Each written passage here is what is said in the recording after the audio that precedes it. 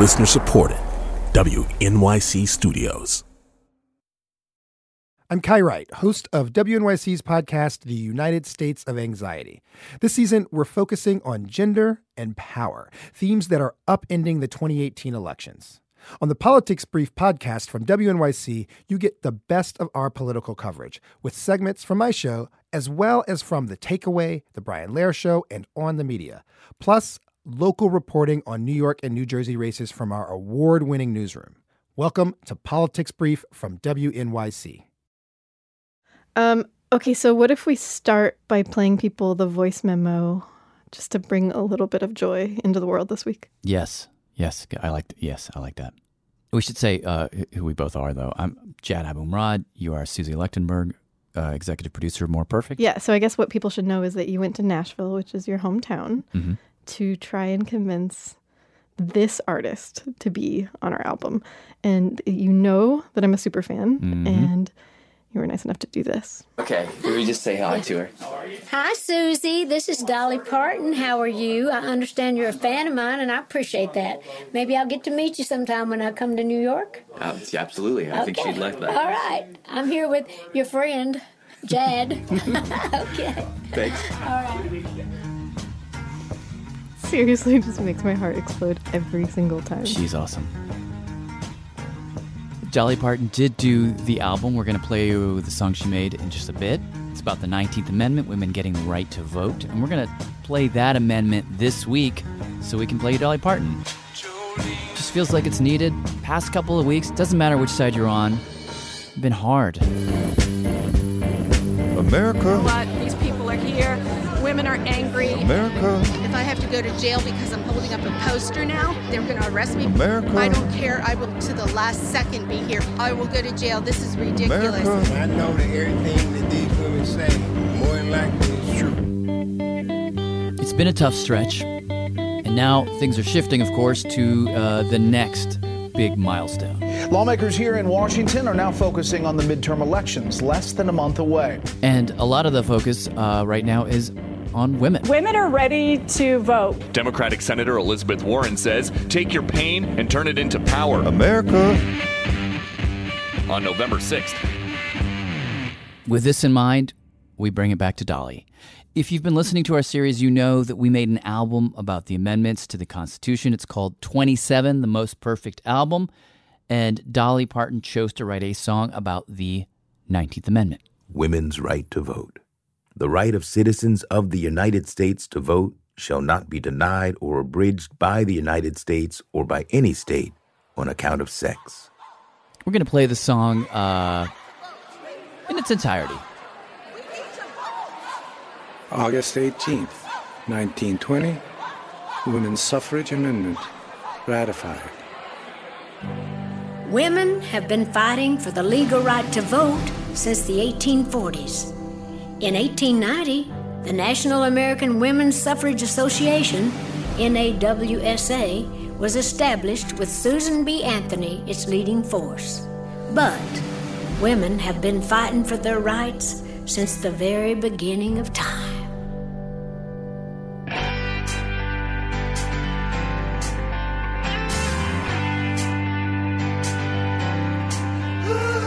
First they said we couldn't dance, then said we couldn't drink. And unless a man allowed it, they said we couldn't think. They said we shouldn't speak till we were spoken to.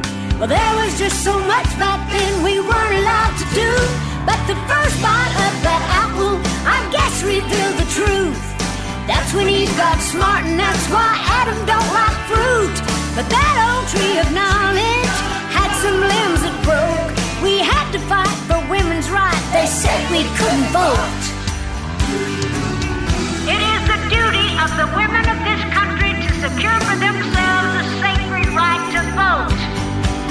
We carried signs, we cursed the times, marched up and down the streets. We had to fight for women's rights, wore blisters on our feet.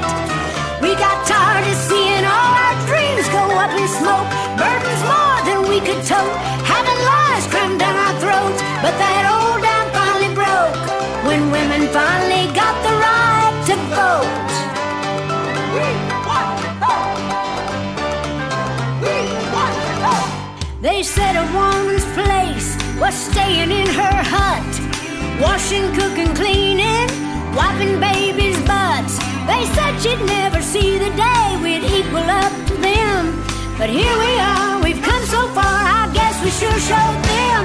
The first bite of that apple, I guess revealed the truth. That's when Eve got smart, and that's why Adam don't like fruit. But that old tree of knowledge had some limbs that broke. We had to fight for women's rights, they said we couldn't vote. Get out of the street! Ladies, this is illegal! Move! Get out! We were defiant, I'll admit, but we knew we couldn't quit, 'cause the suffrage amendment must be passed. We protested, we cried out, finally it came about, ratified by Tennessee, we won at last. And the first bite of that apple, I guess revealed the truth. That's when Eve got smart, and that's why Adam don't like fruit. But that old tree of knowledge had some limbs that broke. We had to fight for women's right, we won the right to vote. They thought we were a joke, they tried to dash our hopes with every word they spoke. They tried to revoke a woman's right to vote, but we made it! And on August 18th, 1920, Women's Suffrage Amendment was ratified.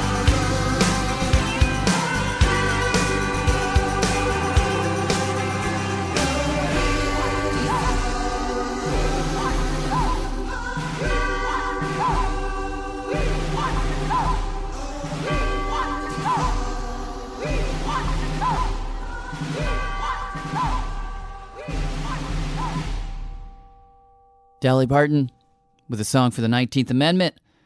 Yes.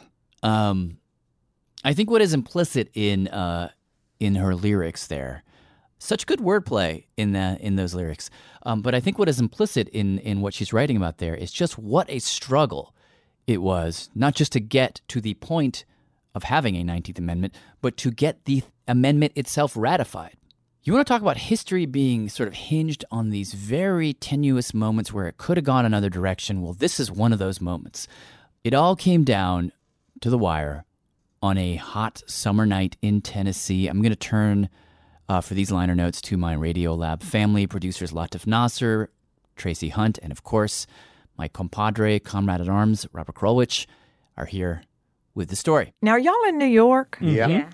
I'm going to put on my most Southern accent now. I promise. You don't have to pander to us. Wait, I thought that was pretty Southern, but yes. you can go more Southern. I'm going to put on my most Southern accent here. All right, so this is Carol Busey. Well, you know, we Southern girls, we can handle anything that comes. That's right. Carol is a professor of history at the Volunteer State Community College in Tennessee near Nashville. And you all do understand that Nashville is now the it city. Seems to be. But for our story, there was a moment in Nashville's history where it was not just the it city. It was the last stand in a long and vicious struggle for women to get the right to vote. It was the summer of 1920. That very hot summer of 1920. That's an oral history recording of a 101-year-old woman named Abby Crawford Milton, who, in that very hot summer of 1920, descended upon Nashville with hundreds and hundreds of other suffragists like herself, anti-suffragists, lawyers, politicians, business people. They all came to Nashville for this fiercest legislative battle that ever was waged on this continent. Okay, now let me stop here and take us one step back. Okay. And we're also going to bring in historian Jill Lepore. I'm a professor of history at Harvard. Where do you want to start? Okay, so when the United States... She told us that at the end of the Civil War, around 1865, as Congress was considering this new amendment, which would give former slaves the right to vote, you had this small band of women who were wishing, hoping, fighting to be included in this new amendment. Women expect that the 14th Amendment is going to lift any discrimination within the Constitution on the basis of race, color, or sex. They had been the stalwart allies of abolitionists. And women are really important to the founding of the Republican Party. And so when they say to them, oh, yeah, okay, you guys are going to do this amendment, obviously, you're not going to forget us, right? Like, we're going to right this political wrong. Let's do it. Like, let's just do it. Let's get this done. So this proposed amendment is being talked about in Congress. It's being perfected. It's being tweaked. And it's about to come to a vote. When, almost at the last minute, the word male is put in there. Amending the amendment so that only men can vote. And it's the first introduction of the word male into the Constitution. So not only does the 14th Amendment fail to guarantee women their citizenship and the rights that come and privileges that come with citizenship, it specifically excludes them. Oh, what a betrayal. That's right. We're starting back at square one. So, now at that point, some women are like, God damn it. Like, all right, we're just going to go vote. And so, for instance, a woman named Virginia Minor actually tries to vote. They won't let her. Goes to the Supreme Court. I guess you won't be surprised to hear. Are you on the edge of your seats? What is the Supreme Court? Oh, no, what are they going to do? I can't wait to know. It's a cliffhanger. The Supreme Court says, oh, ladies, oh, it's so cute that you thought you were included in the Constitution. No. We love you, but no. And then in 1878, Susan B. Anthony proposed another amendment to Congress for the right to vote. People laughed about it and then put it aside. And for the next almost 40 years, there was no movement at all on this amendment. Until June 4th, 1919. Just after World War I, after centuries of suffering, suffrage. Both houses of Congress finally passed the 19th Amendment to give women the right to vote. The amendment came after months of women protesting outside the White House and years of working jobs that before the war had only ever belonged to men. But, of course, it also came with a constitutional catch. It had to go to the states to be ratified. Which just means that each state had to vote to approve it. This is something that's, just to break in, that's sometimes a bit hard to grasp. Congress can write an amendment to the Constitution, but it doesn't actually go into effect until 3/4 of the states decide to go along with it. 3/4 of the state legislatures have to ratify the amendment. And how many states would that be? Well, 36 in this particular instance had to vote for it. Now, right off the bat, they got Wisconsin, Illinois, Michigan, and then after that, it's just like dominoes. You get state after state after state. But then we got to 35 states, and it stopped. It just got stuck at 35 states. Now, knowing that the suffragists were only one vote shy, the anti-suffragists beefed up their campaign, which made it just harder and harder to get that final state. It was looking grim.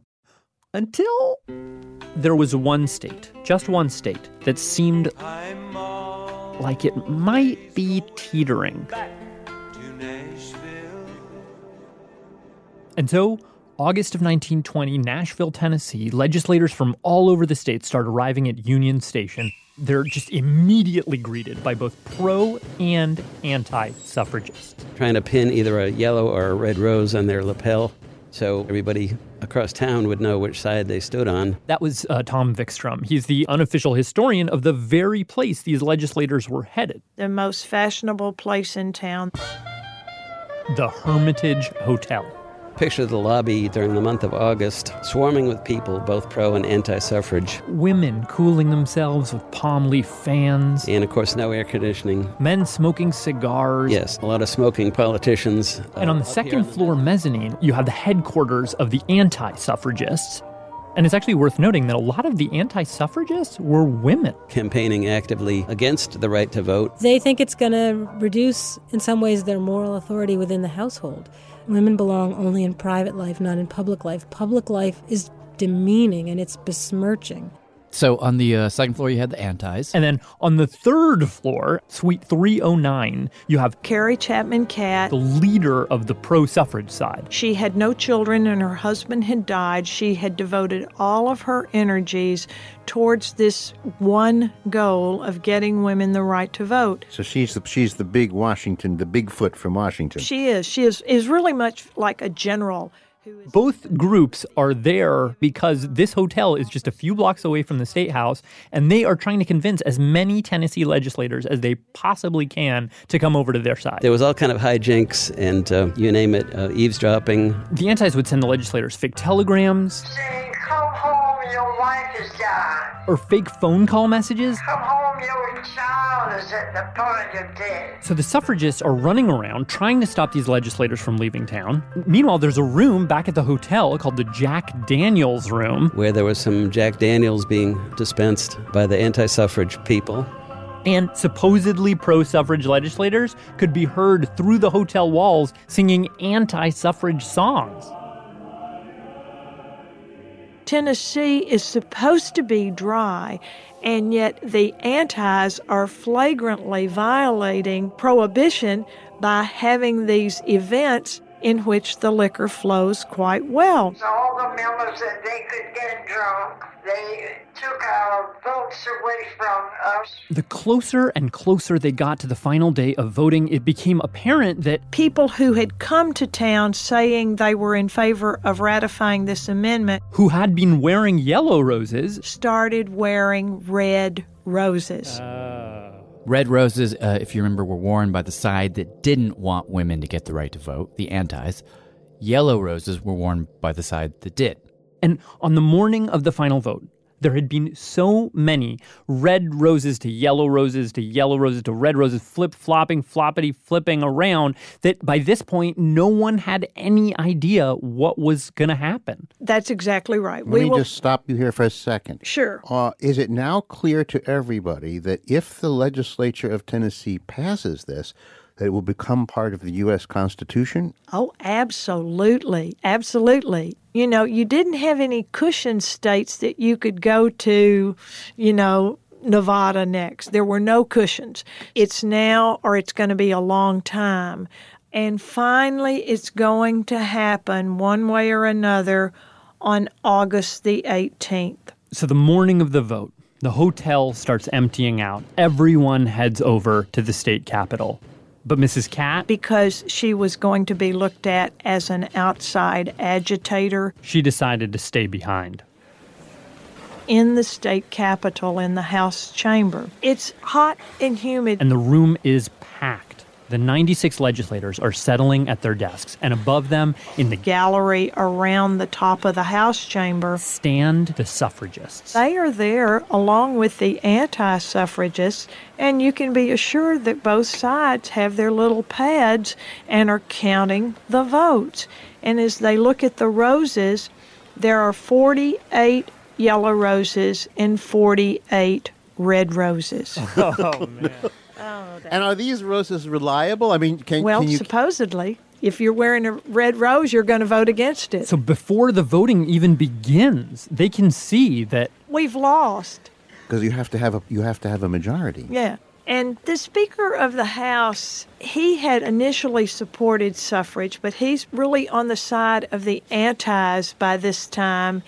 And before they really start the vote, he actually steps down on the floor to give a speech against ratification of the amendment. Wow. So, there's another letdown, right. It's lost, we've lost. And 2 blocks away, in Suite 309 of the Hermitage Hotel, sits Carrie Chapman Catt. She was very nervous about what was going to happen. So what's she going to do? She said, there is only one thing left to do. We can pray. Huh.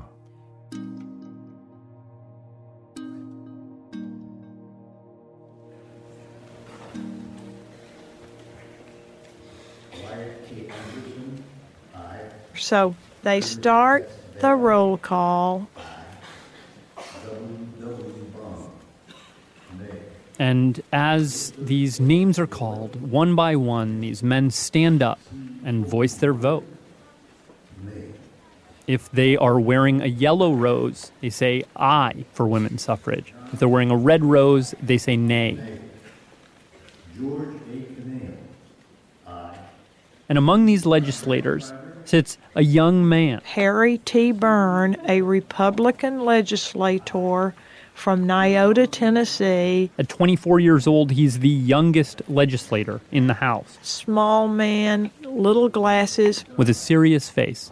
The air is tense and still. Until Harry T. Byrne. The young man stands from his desk, a red rose in his lapel. But in his pocket, he had a letter from his mother over there in Nyota. Dear son, we've had nothing but rain since you left. Her name was Feb Byrne. Uncle Bill and Mr. Bushnell came over this PM, stayed about an hour. They were in the Ford. We haven't had that car out since you left. And if this rainy weather doesn't let up, I fear we'll all have to stay at home the rest of the summer. And really, it's just this ordinary letter. You'll tire of what I'm writing, but I haven't... From a mom to her son. Murdy was real sick yesterday, but was better this morning. She's been complaining all summer. But tucked into all of those mundane details about life in Nyota, there was this little motherly dig.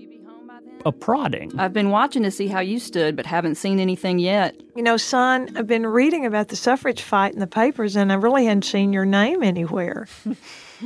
And then she says, don't forget to be a good boy and help Miss Thomas Cap. Vote for suffrage, and don't keep them in doubt. With lots of love, Mama. Harry T. Byrne is wearing a red rose. And his vote? He votes for women to have the right to vote. So... Up there in the balcony, there's just a moment of silence. What's going on here? What's going on? You can imagine this. And then it dawns on you, hey, Harry's changed his vote. It's not going to be 48 to 48. It's going to be 49 to 47. The suffragists, you can imagine, are crying. The antis are furious. You can imagine the total chaos here in this situation. But there must be an awful lot of attention paid to Harry, right? Like what? Well, the legend is that the antis start chasing Harry through the House chamber. Harry is completely undone. Oh my gosh, what have I just done? So he jumps out a window. He's not jumping out a 5-story window, but he gets out of the building and shimmies down the ledge to the State Library, which is in the same building, where he gets in the window there, and Mrs. Moore, the librarian, Mary Daniel Moore, hides him in the stacks until the storm blows over. Now, that's the legend. Wow. Did Harry really climb out of that window? Did any shimmying happen? Yeah, we don't know how exaggerated that part of the story. The shouts from the hill carried all the way back to the Hermitage Hotel. Mrs. Cat could hear them from her window. She knew they'd won. It was, in fact, passed. The certificate of ratification was sent to Washington, D.C., and received by the Secretary of State. The final tally was actually 50 to 46. After Harry changed his vote, one other legislator switched sides, but it was clearly because Harry had changed first. That's right. See, so that vote was became the 19th Amendment to the United States Constitution? Yes, in a manner of speaking, yes. After the vote, Mrs. Cat sent Feb Byrne a telegram. You are blessed with a brave and honest son. Whatever the enemies of justice and decency may do now to show their vengeance upon him, he is bound to have a great future. You will ever be proud of him. Carrie E. Chapman Cat. Well, his political career ended rather shortly after. But, he took his mother's advice, and he did get his name in the paper, didn't he? It's just a wonderful tale. And I always would end the story by saying, now just think about this, folks. In the middle of nowhere, Petty, Texas, my grandmother went to the Methodist Church in November of 1920 with her 4-year-old daughter at her side and voted because of something that took place right here in Nashville, Tennessee. Little Nashville pride never hurts. That was Radiolab's Latif Nasser with Tracy Hunt and Robert Krulwich. Now, just to sort of sour the mood for a second, the 19th Amendment was obviously a massive milestone for women in the United States, but it was pretty well understood by the legislators in that room, and in fact by many of the women who led the suffragist movement, that this wasn't a victory for all women. This was a victory for white women. Historians will tell you that this was, the 19th was great for middle-class white women, didn't do a whole lot for black women in the South, where for decades, women and men of color who tried to vote had to deal with literacy tests, white-only primaries, straight-up violence and intimidation. And I think one of the grand stories of the amendments to the Constitution, if you read them chronologically, what you see is this story of a country striving for these ideals, not quite getting there, and then trying over and over to fix it. And with each fix, getting maybe a little bit closer, hopefully, fingers crossed. It's the story of a country growing up. Maybe that's too generous a reading, but that's honestly how I see it. So after the 15th and the 19th Amendments, which should have solved the voting question but didn't, if you jump forward, you get to the 24th Amendment. 24th Amendment, abolition of poll taxes, which tried to address one of the main ways votes have been suppressed throughout American history. The right of citizens of the United States to vote in any primary or other election shall not be denied or abridged by the United States or any state by reason of failure to pay poll tax or other tax. January 23rd, 1964, we ratified the 24th Amendment, eliminating poll taxes in federal elections. And for our album, musician Caroline Shaw created a really, really beautiful song for us.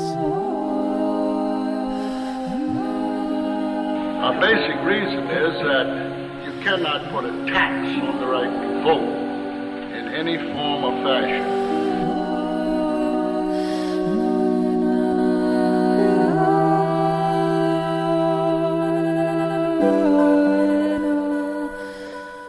So these elections are coming up all the time, and every day that the poll tax remains in effect, it continues to disenfranchise voters and people who would like to express their views on governmental affairs in the state.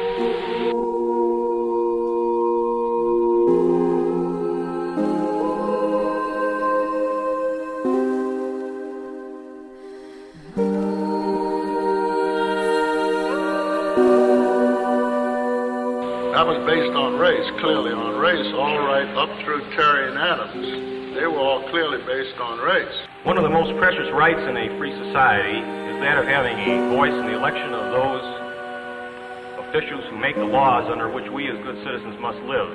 Other rights, even the most illusory, other rights, even the most basic, are illusory if the right to vote is undermined.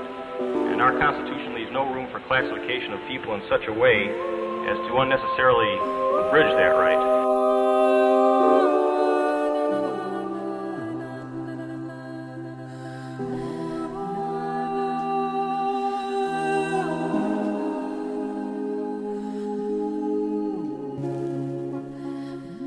It's appellant's position that voting is the highest form of political expression.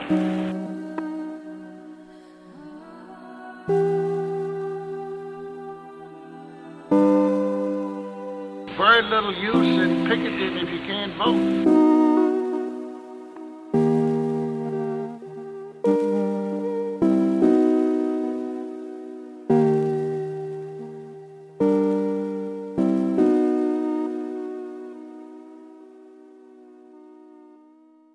That was Caroline Shaw with a song about the 24th Amendment.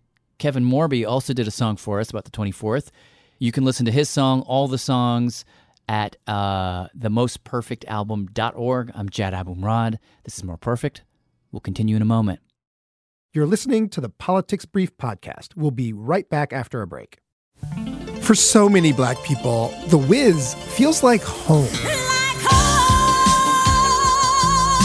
The new stage revival has Broadway buzzing. And as it gears up for a national tour, we'll consider the impact this story continues to have 50 years down the yellow brick road. I'm Kai Wright. Join me on the next Notes from America as we pay tribute to The Wiz. Listen wherever you get your podcasts.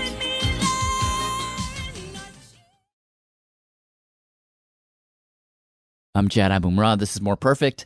Just heard from Caroline Shaw, before her Dolly Parton, and the story that is behind the story that is at the center of her song about the 19th Amendment, women getting the right to vote, very dramatic story.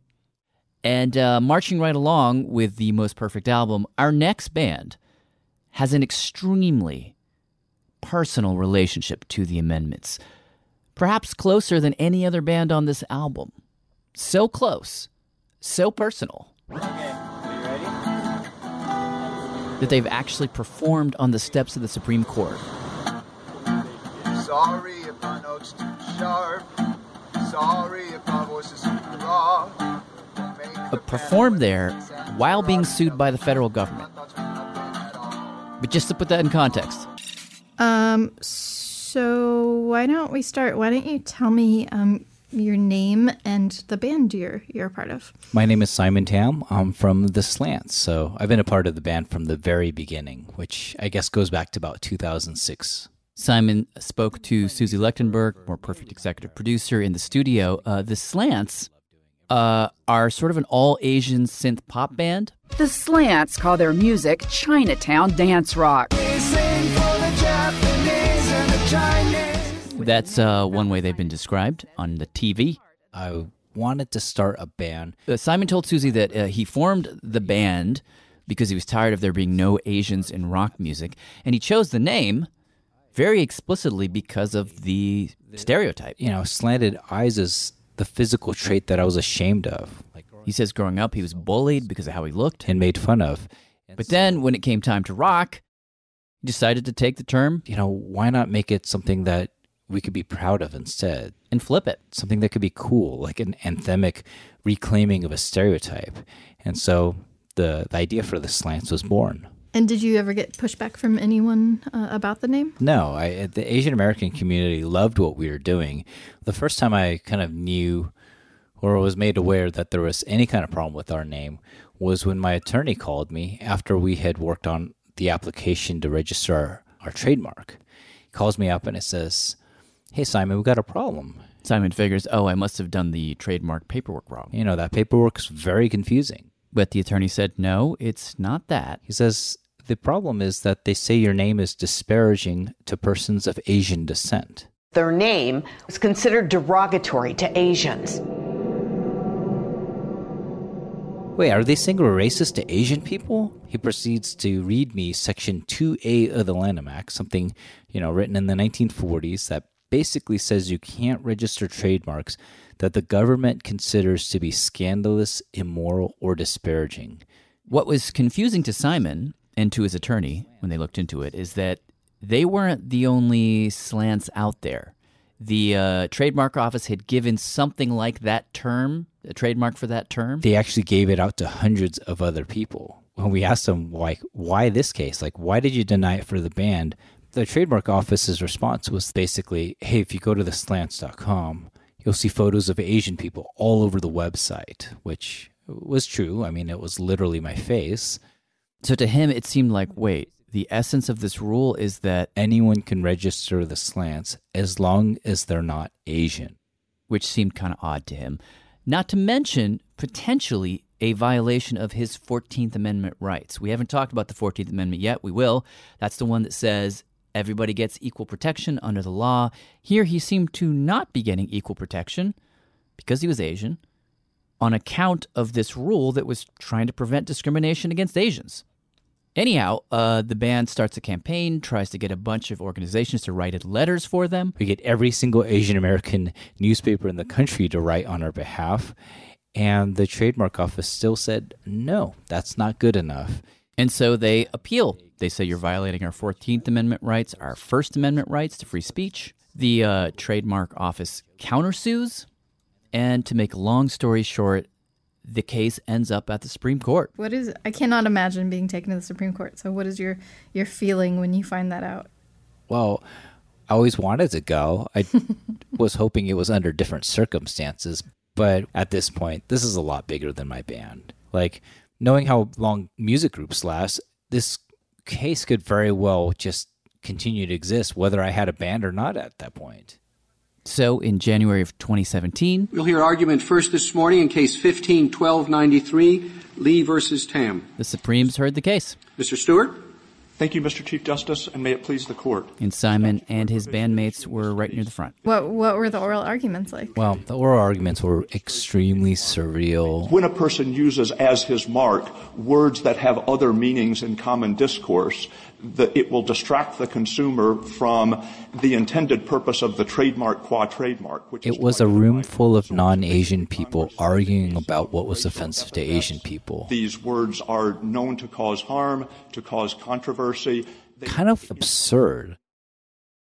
It wasn't until about halfway in, especially when one of them... It's not because of the content. When Justice Ginsburg speaks, while she was questioning the government's attorney, she says, hey... Does it not count at all that everyone knows that the science is using this term, not at all to disparage, but simply to describe? I think it is... Take the sting out of the word. Well, if the trademark... Of course, my heart swells, and I'm like, yo, I think I'm in love with a Supreme Court justice. Court adjourns, Simon goes back home, doesn't really hear anything for months. Until June 19th, 2017. I woke up and there were like 760 notifications on my phone. Supreme Court ruling. Portland's indie rock band, The Slants, will be allowed to trademark their name. The U.S. Supreme Court is siding with the local Asian American band that's been fighting a long time to trademark its name. And we found out that it was unanimous in our favor. And so? Sorry if my note's too sharp. Sorry if my voice is raw. That is how the Slants ended up doing an impromptu unplugged set on the steps of the Supreme Court. Sorry if you take offense. Made of rules and played pretend. We know you feel changed. Something so strange, but nothing's gonna get in our way. Interestingly, some people in the wake of that decision speculated that the Washington Redskins, of all people, would benefit from the Slants' victory. The team's trademark had been denied because many Native Americans felt it was derogatory. And a couple weeks after the Slants' victory, the denial of their trademark was voided. And so, like everything with the Supreme Court, there's a lot to unpack.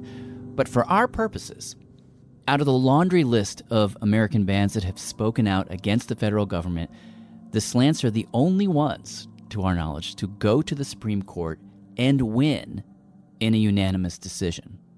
And so obviously, when we decided we were doing this Amendments album, the Slants were one of the first bands that we reached out to. Yeah, so we were originally approached to do the album, and I think requested to write a song about the First Amendment because, you know, we had such a direct experience with it. But I thought it was a little too obvious for us to do so.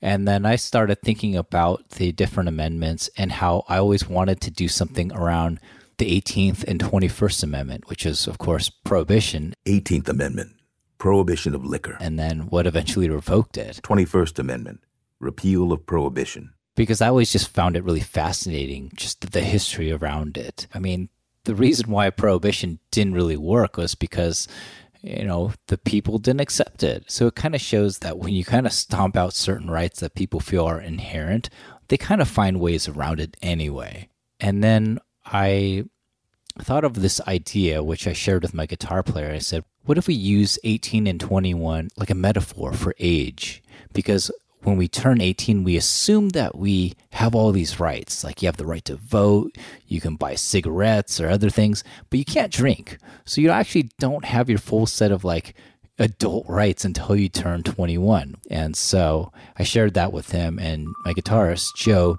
started writing this song called 1821, which is basically kind of about that, about growing up and the disillusionment, the loss of innocence, and that sort of thing. Remember counting the days, remember grasping for moments. Freedom was a digit away. Remember thinking the world close upon you like an island. Peering through, seeing proof. Remember when you were teenage, staring up at the ceiling. Emotions like a runaway train. Remember making the promise to yourself not to be cautious, flawless and wandering. Watchful eyes, they are misjudged. One breath, you're on the cusp. You were 18, now you're 21. Drew their lines and they changed their minds. You were 18, now you're 21. Housed by rules, now you're free to run. You were 18, now you're 21.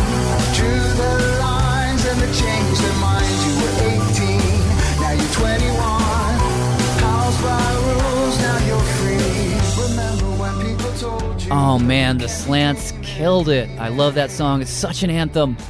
You can hear the whole thing, all the songs, at themostperfectalbum.org. More Perfect is created by me, Jad Abumrad, Susie Lechtenberg, Julia Longoria, Kelly Prime, Sari Akari, and Alex Overington, with help from Michelle Harris, Ellie Mistal, David Gable, and Nora Kettler.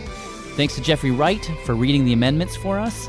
This episode was produced with Latif Nasser, Tracy Hunt, Matt Keelty, Anna McEwen, Robert Krulwich, Soren Wheeler, Dylan Keefe, and Rachel Cusick from The Lab. You were 18, now you're 21. Drew their lines and they changed their minds. You were 18, now you're 21. House by rules, now you're free to run. You were 18, now you're 21. Drew their lines and they changed their minds. You were 18, now you're 21. House by rules, now you're free to run.